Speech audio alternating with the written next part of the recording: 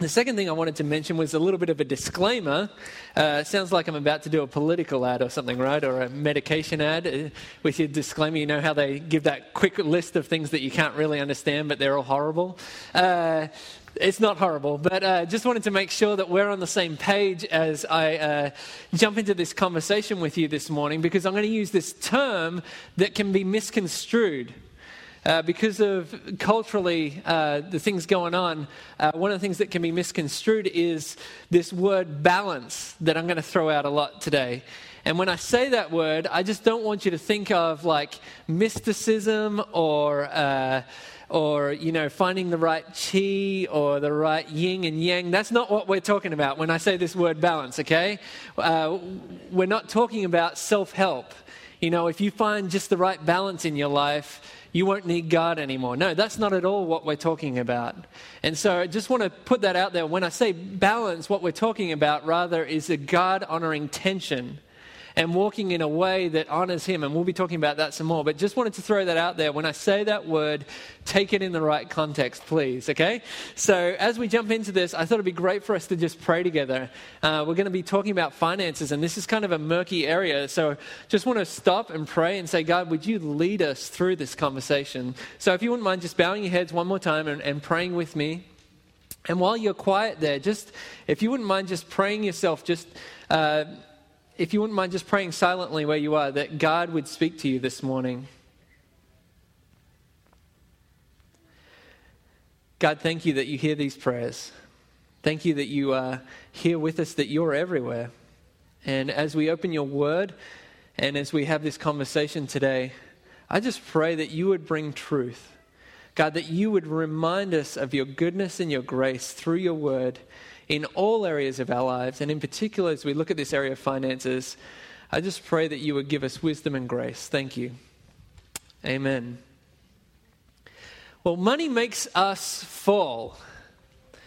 Money can make us fall into a ditch of overspending and debt, of being foolish with our money, or money can make us fall into a ditch of believing that if we hold tightly to what we've been given, that will save us ultimately.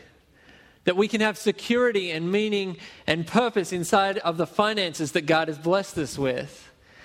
Speaking of falling, that's a good way to start a sentence, right?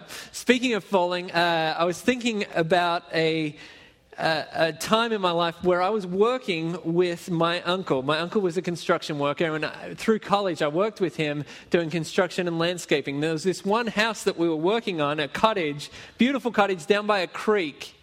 And because it was beside a creek, what they had to do was they built the foundation up so that the first floor was probably about chest height, okay? So picture with me, there's this house that we're working on, this building site.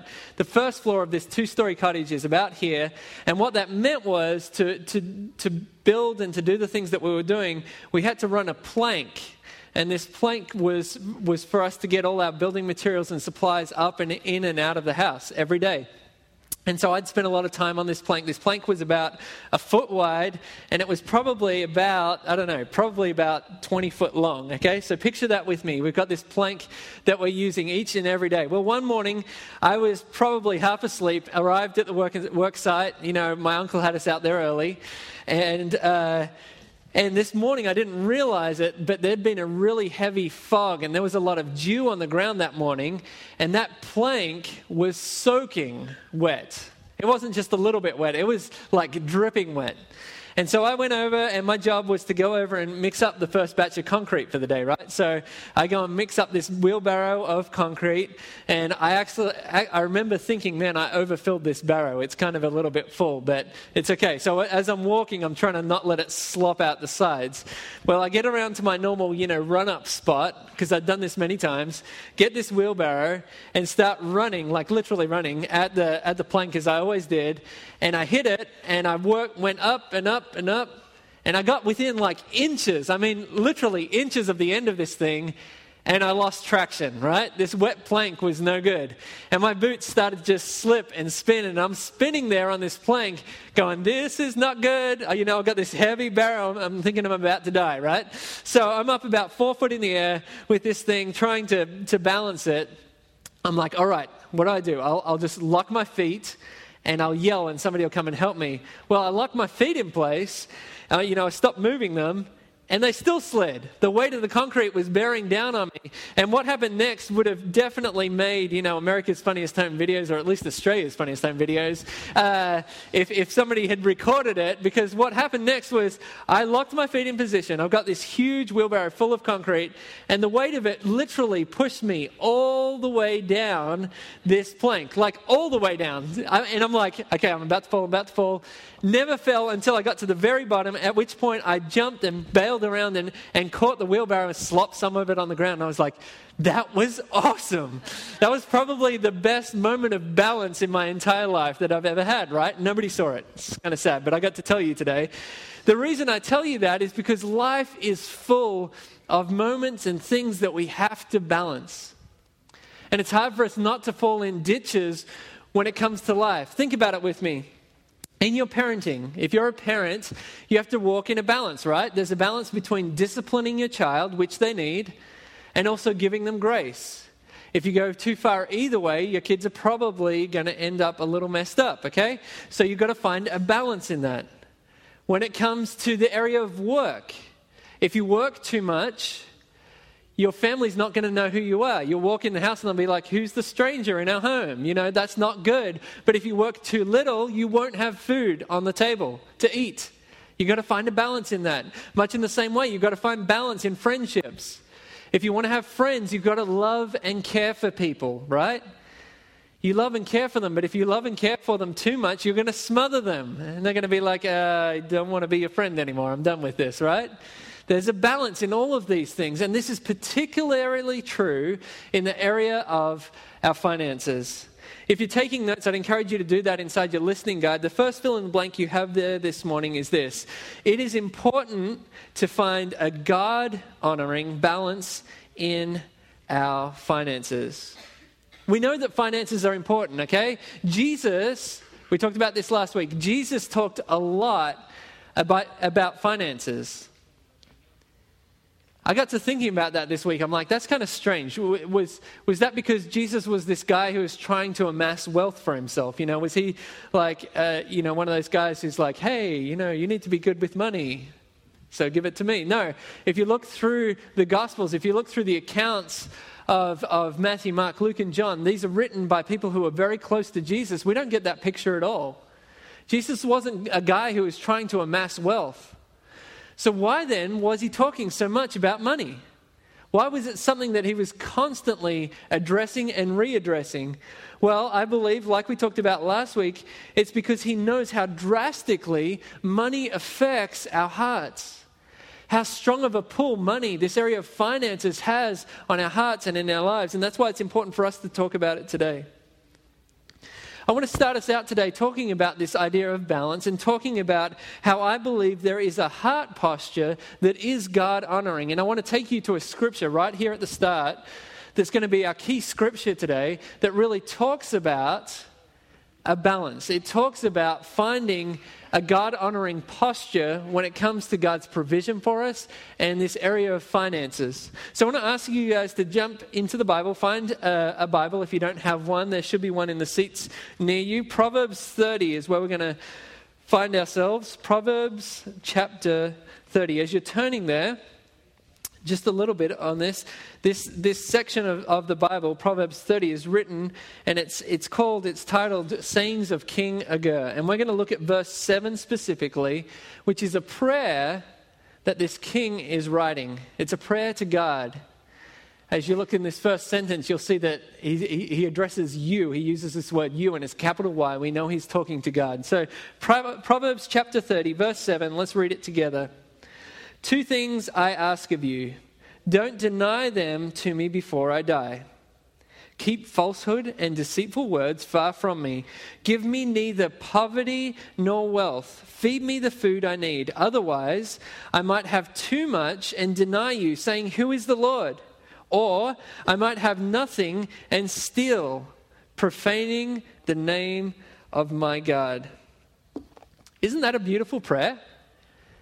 I think that's a beautiful prayer, and I think it's a great place for us to start this conversation today, because as we look at this, if we're to dissect this prayer and look at it, there's two parts to it, right? The first part of it is this prayer saying, hey, God, please don't give me too much. He's asking, please, I don't want to have too much in my life. I feel like this would be an appropriate prayer for us because we live in the Western world in the 21st century, right? We live in a very comfortable time and we live in a very comfortable place for the most part. We're very well provided for. But I find it interesting to think that there was a struggle with comfort way back when. I mean, think about this. This scripture was written hundreds of years before Jesus was even on the scene, right? So this is thousands of years ago. This idea of getting comfortable and forgetting God is not a new problem. It is actually an ancient problem and one that has plagued humanity for a long, long time. I want to show you that by turning to an even older scripture, one that's found in Deuteronomy chapter 8. You don't have to turn there, it'll be on the screen. We're going to read part of chapter 8, verse 11 is where we're going to start. And this scripture is Moses talking to God's chosen people, the people of Israel. And he says this, be careful that you don't forget the Lord your God by failing to keep his command, the ordinances and statutes I'm giving you today. Listen to this. When you eat and are full and build beautiful houses to live in, and your herds and flocks grow large, and your silver and gold multiply, and everything else you have increases, be careful that your heart doesn't become proud and you forget the Lord your God, who brought you out of the land of Egypt, out of the place of slavery. You may say to yourself, my power and my own ability have gained this wealth for me. But remember that the Lord your God gives you the power to gain wealth in order to confirm his covenant he swore to your fathers as it is today. This is an old scripture describing an old problem that we all struggle with. In that when we have too much, we have this tendency to not be dependent on God, not be needy for God. But that's only half of the prayer, right? The other half of the prayer says this. It says, God, please don't give me too little so I dishonor and profane your name by needing to steal. So the second part of the prayer is a prayer saying, hey, God, please don't give me too little. Think about this with me. This guy is saying, hey, God, I just want to let you know that for me and my family, like I know I'm not meant to steal. That's one of the 10 commandments, right? You think about it. Exodus 20. Verse 15, it's one of the 10 commandments. It says, do not steal. He says, I understand that, God. I understand that that's your law. But if we don't have enough food on the table, I'm going to steal to provide for my family. So please don't put us in that situation. Would you please provide enough for us? That's not the situation that we find ourselves in. That's not the dilemma that we find ourselves in. Sounds a little bit like another prayer that you and I are probably very familiar with, the Lord's Prayer, right? There's one version of the Lord's Prayer found in Matthew 6. It says, our Father who is in heaven, hallowed or honored be your name. Your kingdom come, your will be done on earth as it is in heaven. Give us this day our daily... Very good. You guys are still awake. Awesome. Give us this day our daily bread. God, would you please provide for us? That's not a bad prayer. That's how God instructed his disciples how to pray. But as we look at this beautiful prayer, as we look at this prayer that King Agur has scripted, and think about the question, is this how I pray? I think I pray the second part of the prayer a lot of the time. I don't pray the first. If I'm honest with you guys here today, I'm not very often praying, hey God, please don't give me too much. God, don't overwhelm me with just blessing me financially or providing too much for me. That's not something that comes off my lips or out of my heart very often. But the other side of the prayer does come out of my life a lot. Like, God, I need this. God, I want this. God, would you please give me this? Would you please provide this? Like, that's pretty common. And so I believe that a lot of you are probably like me in that. And that means that we probably should continue on in this conversation, which means that we need to ask the question, how do we find this same Christ-honoring, this God-honoring balance in our finances? Because when it comes to the area of finances, God blesses us with stuff, right? I mean, whether it's little or much, God provides for us in our lives. And it seems to me that there's this constant war, this constant battle inside of us to decide, okay, am I going to keep and hold on to what God has given me? Or am I going to spend it? Am I going to get rid of it? Whether that be in a good way or a bad way, right? There's this constant war going on between these two things. And so I think essentially the question we need to ask here this morning is this: how do we hold both generosity and wisdom in the same hand? How do we hold those things in the right God-honoring tension? And as I got to thinking about that and praying about that this last couple of weeks, I thought to myself, essentially I'm preaching two sermons in one here today, because there's two types of people here in this room. And I want to just take some moments to articulate that for a second, because I believe that all of us have a leaning towards one of these two categories that we're going to discuss. Now, that doesn't mean that you're fully one and not the other, but it does mean that all of us have a leaning, a tendency, at least 49% to 51% on the other, okay? And so I want to articulate this in this conversation and say, okay, if these are the ditches, how do we find a God-honoring tension and the balance in all of this? So the first group that some of us in this room fall into today is the negligent. It's not a real positive word, is it? I'm going to tell you the other one's not very positive either, okay? So all of us struggle with one of these things. The first word is negligent. And I'm going to describe for you an extreme example of what this looks like. This may not describe you, but you'll get the idea by me describing it in this way. For the negligent, you're someone who is caught up in a world of debt and spending and overspending. In a world of instant gratification, buying what you can't pay for. As Nick said very well last week and has been said before, using money you don't have to pay for things that you can't afford to impress people that you don't even like, right? It's well said. You're the type of person who's not thinking, not planning, not budgeting, because for you, ignorance is bliss. Making unwise decision on top of unwise decision and creating compounding problems in your life. And essentially what we're trying to say here is your money, you don't have control of your money has control of you. If this is what you struggle with, if you're negligent.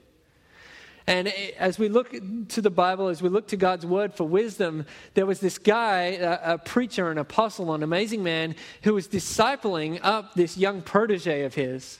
And he understood that money could have this allure to be negligent, this allure to not be content with what God has given us. And so he wrote to this young disciple of his, Timothy. The guy was Paul. He wrote to Timothy, and we find in the book of 1 Timothy chapter 6, verse 6, this is said. It's going to be on the screen again. But godliness with contentment is a great gain. For we brought nothing into the world, and we can take nothing out. But if we have food and clothing, we will be content with these. But for those who want to be rich, they fall into temptation, a trap, and many foolish and harmful desires which plunge people into ruin and destruction. For the love of money is a root of all kinds of evil, and by craving it, some have wandered away from the faith and pierced themselves with many pains. Paul's saying, hey, be careful, buddy. You've got to be careful. You've got to understand that if you are uncontent, if you're always looking for more, that's a slippery road to go down. And this road of negligence is it's a bad ditch to fall into. But just as bad on the other side of the plank, if you would, is this other ditch of stinginess. That's the second category that we can either lean towards. So you either lean towards being negligent or stingy. Moment of confession here. I lean towards the second category. I won't even say the word stingy. That sounds bad, right? No. I lean towards being stingy, if I'm to be honest with you guys today, of these two things. Let me describe to you what this looks like when it has full control in our lives. If you're stingy, you struggle with being frugal to a fault. Best way I can describe it is to think of the Scrooge from the Christmas Carol, right? You're ungiving, and essentially you're fearful of what might happen if you let go of the death grip that you have on the finances that God has provided you with. There's fear operating in your life. Paul again gives us some wisdom as he's writing to some friends in a church in a town called Corinth in this city, and he says to them, hey guys, I want to give you some insight on this area of stinginess. And you find that in 2 Corinthians chapter 9, verse 6 and 7. It says this, remember this, the person who sows sparingly will also reap sparingly, and the person who sows generously will also reap generously. Each person should do as he's decided in his heart, not reluctantly or out of necessity, for God loves a cheerful giver. If you're stingy, you struggle with this. You struggle because when you give, it's more of, I ought to do this, or this is the right thing to do, not out of a joyful and thankful heart for the way that God has provided for us. And so this kind of thinking about, okay, these are the two ditches. How do we even end up leaning towards one of these? I started to think about that. And as I was thinking about that, I was like, okay, first and foremost, God's created us each uniquely and differently. And in that process, he's wired us a certain way. Some of us are very free-spirited, right? And we're so free-spirited in all of our life that we're also free-spirited in our money. And that's not necessarily a bad thing. We'll talk about that in a second. But we're free-spirited, and that leads us to be free-spirited with our money. We may be negligent. That's just one example. Another example is you may be very calculated. That's the way that God wired you. That's not necessarily a bad thing, but you're so calculated that, you know, when you go to dinner, you're already adding up the bill before you've even ordered your meal. Right? And so you're thinking through all of these things. And that's just the way that God wired you. That's not necessarily a bad thing, but it's the way that God wired you. Also, the other thing that plays into it, or a couple of other things that play into it, is our experiences.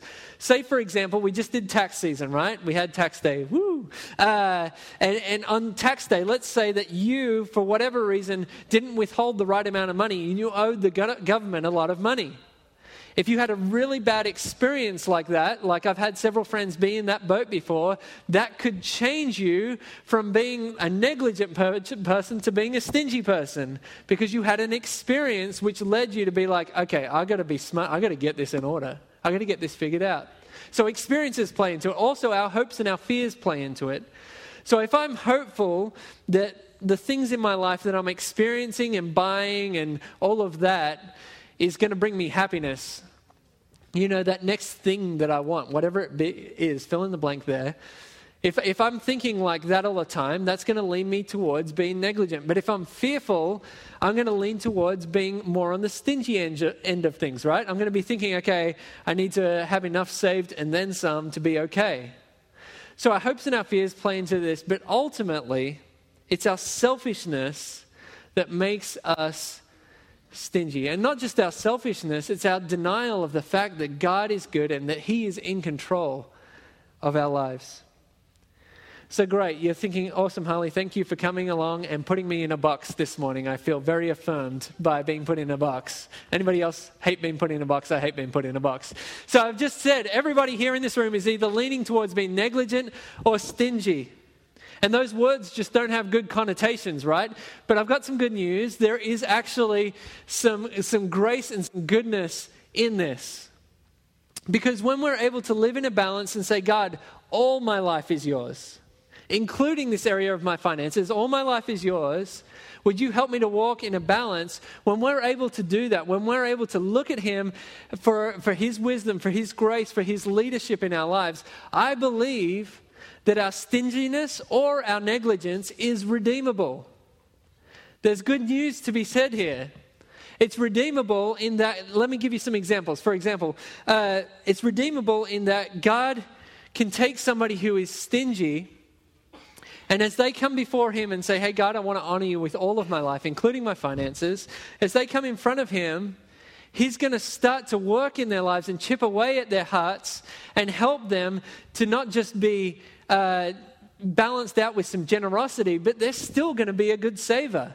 They're still going to know that that's redeemable, right? This fact that they lean towards being calculated and being a savior and being a wise steward, that's all still in them. That's how God's wired them. And that's a good thing, because they'll be able to be planned out. Those are the sort of people that say, hey, you know, there's this missionary that I'm going to support, and I'm going to, you know, put aside this amount of money every month, and we're going to support them. We're going to be praying for them. That's just one example.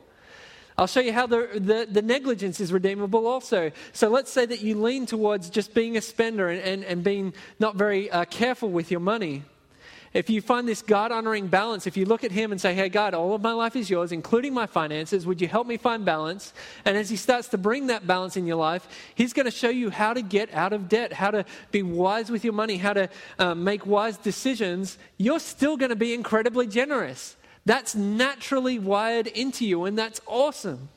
God's able to use that and redeem that in your life. So when I say these words, negligent or stingy, I don't want you to hear just negativity. Know that God is able to use the way that he's created you and the experiences in your life for his name and for his glory.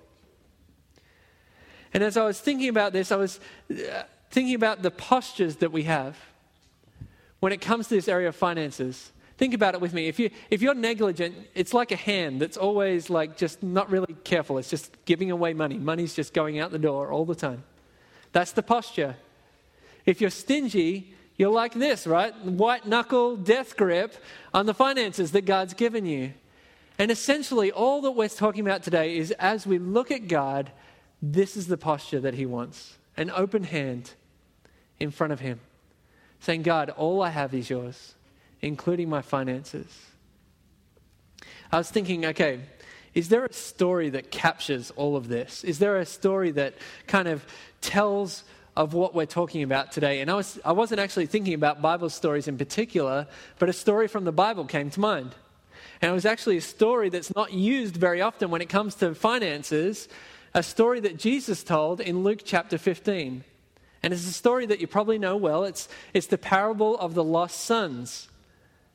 Now, some people would call that the parable of the lost son, but there was two sons in the story, and we're going to talk about both of them here this morning. I'm not going to read the whole story to you, but I'm going to give you the Cliff Notes version, because I want you to see how this all boils down.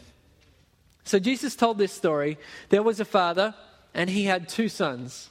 The first son comes to him and says, hey, father, dad, I want my inheritance now. Essentially what he's saying is, Dad, I wish you were dead because I want your money. That's pretty harsh, but it's true. That's what he was saying.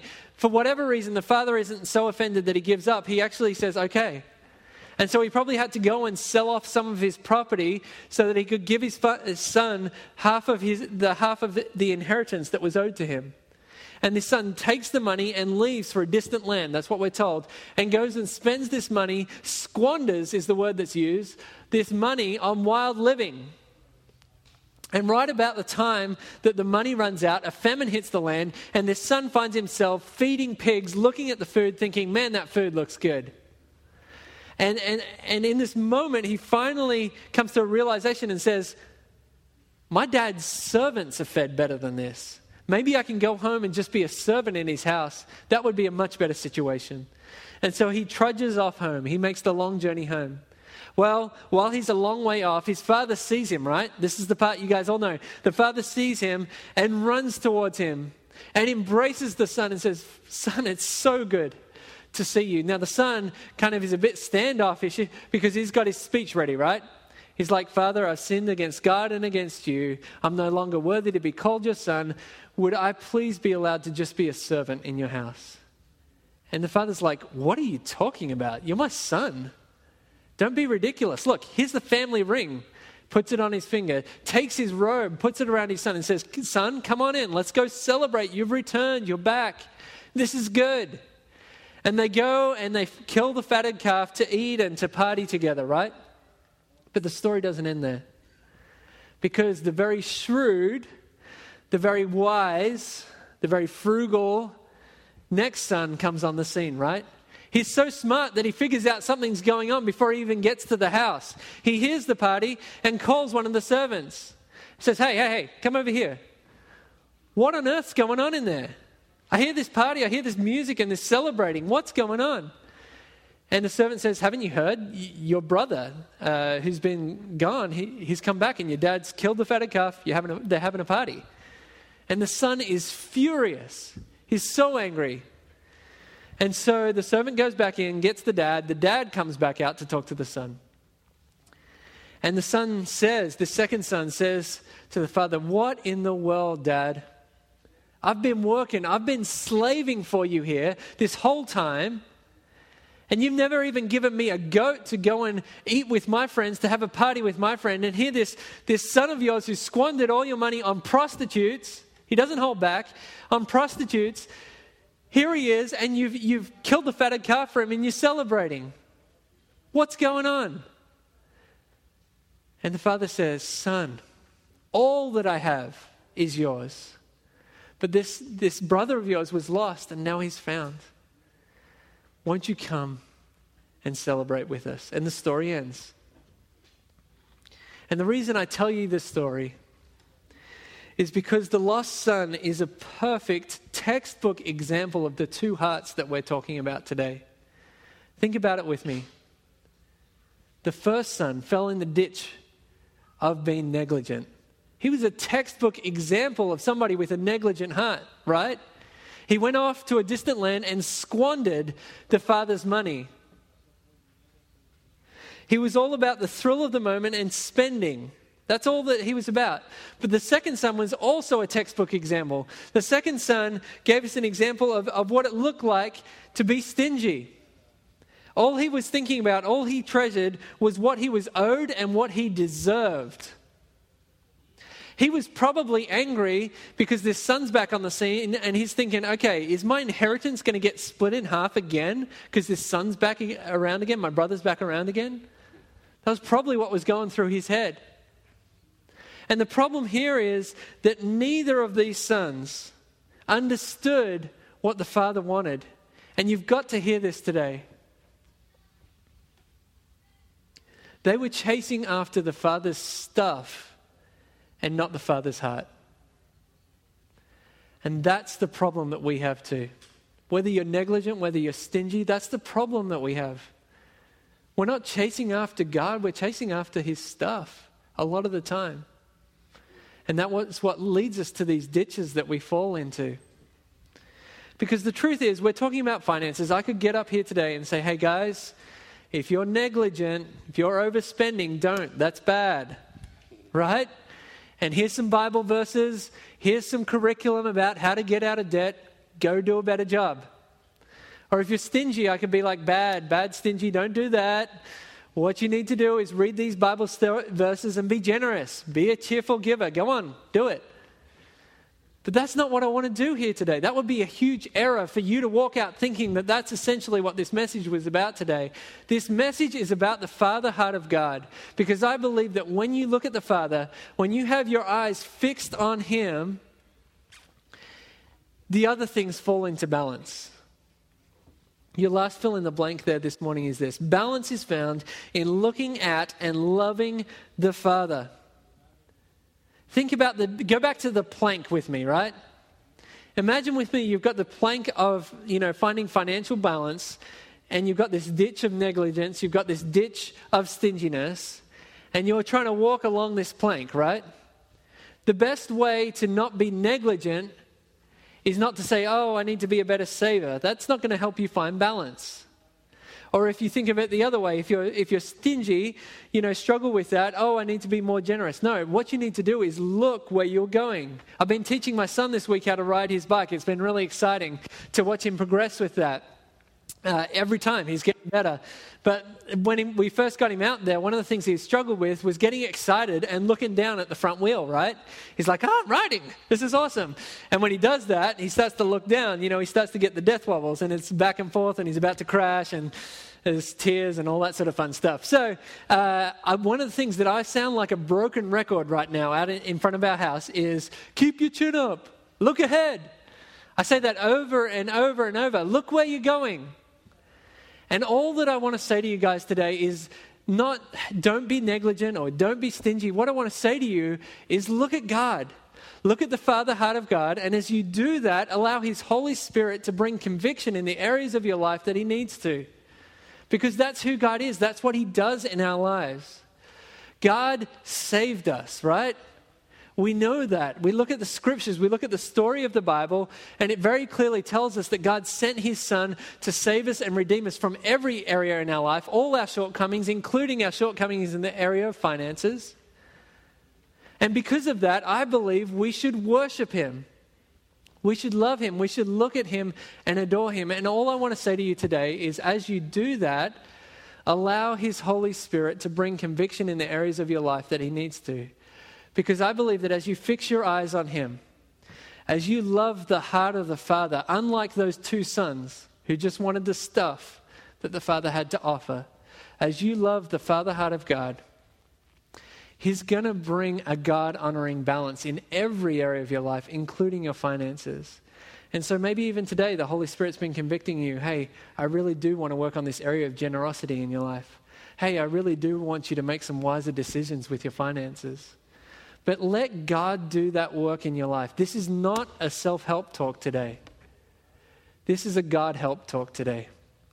And so I just want to point you back and say, as we try and find this God-honoring tension, like the king that we started out in Proverbs 30, God, don't give me too much, don't give me too little, that you would look at God and he would help you find that balance today. I want to do something a little different as we close today.